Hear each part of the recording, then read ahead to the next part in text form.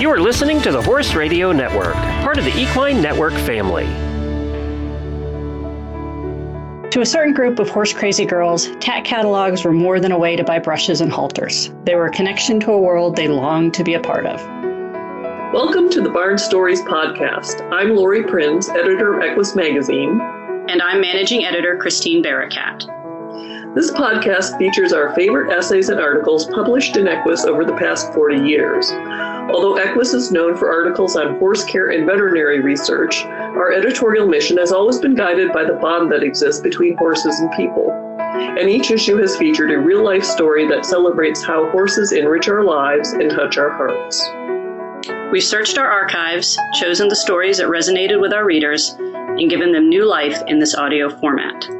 Longtime subscribers may recognize some of their favorite pieces.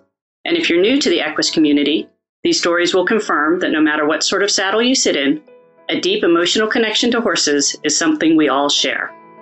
Both Lori and I have similar horse girl origin stories. We were both suburban girls from non-horsey families who were still powerfully drawn to horses. Beyond weekly lessons and 4-H activities, we didn't have a lot of access to the equestrian world, but we were undeterred. Those who grew up in a similar situation will be familiar with our coping strategies, reading all the horse books in the library, doodling horse heads on the margins of our school papers, and daydreaming endlessly about how we would set up a barn of our own. Which brings us to the topic of the essay in this episode. In it, the writer, who was also a horseless horse girl, recalls losing herself in the pages of tack catalogs. At times in her young life, the images on those glossy pages were her only connection to horses, and she spent hours poring through them. I'm not sure I've ever related to a true tale more. Me neither. I loved tack catalogs when I was a kid, desperate for any connection to horses, and even today, I still love them. Do you think that horseless horse girls of the modern digital generation have their own version of the tack catalog? Maybe they make Pinterest boards or Amazon wish lists? I'm not sure, but I hope they do. Let's listen to The Stuff of Dreams, written by Mary Lynn Carpenter and read by Taylor Autumn. The glossy cover catches my eye. I hold the weight of it in my hands, and the feel of the paper between my fingertips is smooth, even slick. Pages full of equine-related items dance before my eyes. What is this treasure trove of possibility? A tack catalog.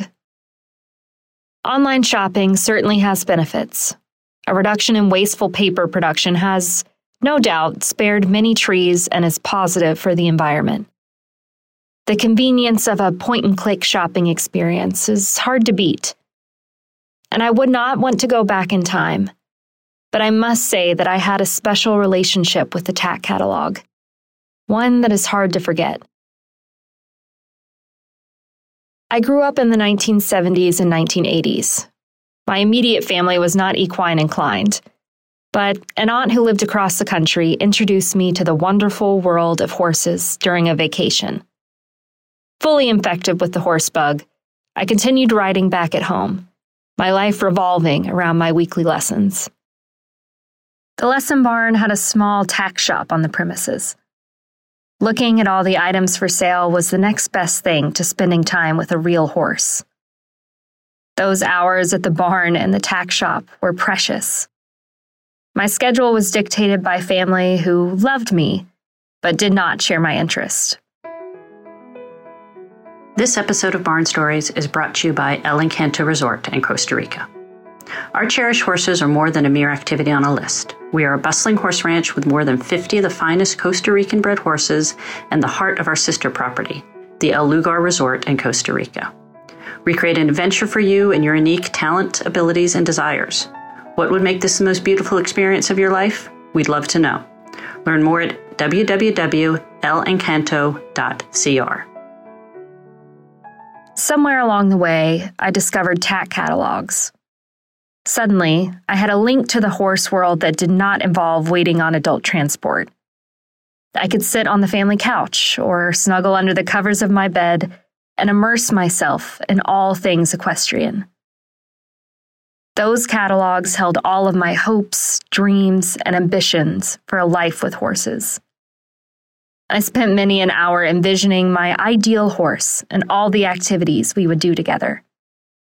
I carefully crafted lists of all the items that would be necessary for this wonderful, imagined life together. When I finally did get my first horse, about 20 years later, I gathered every tack catalog that I could find. Going through those pages to actually purchase items for a real live horse of my own was an immense pleasure, a satisfying end to all my years of waiting. My first horse's name was Blue, and that became his barn color. I took great care to find as many light-colored tack and accessories as I could. I satisfied my desire to have almost everything matching, right down to the particular shade of blue that looked best with my new gelding's coat color. The act of once again thumbing through tack catalog pages triggered many childhood memories for me. I experienced a strong sense of déjà vu. I had been here before, except this time, my heart was not bursting with longing for a horse, and my need for tack was not imagined. Fast forward again, a couple of decades, and Blue is no longer with me. Since his passing, other horses have come into my life.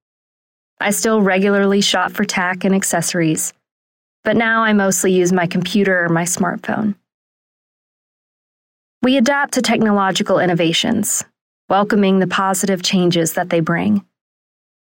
But I sometimes wonder how we will integrate them into our memories.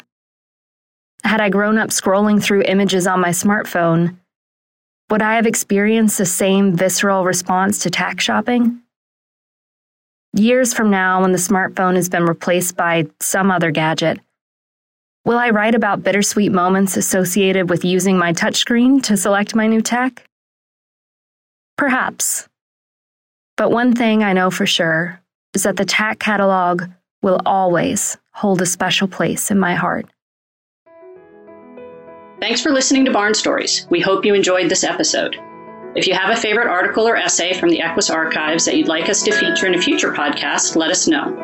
You can reach us at equusbarnstories, all one word, @gmail.com. Did you enjoy this episode of Barn Stories? Head over to iTunes to subscribe, rate, and leave us a review. Thanks for listening. The Barn Stories podcast is a production of the Equine Podcast Network, an entity of the Equine Network.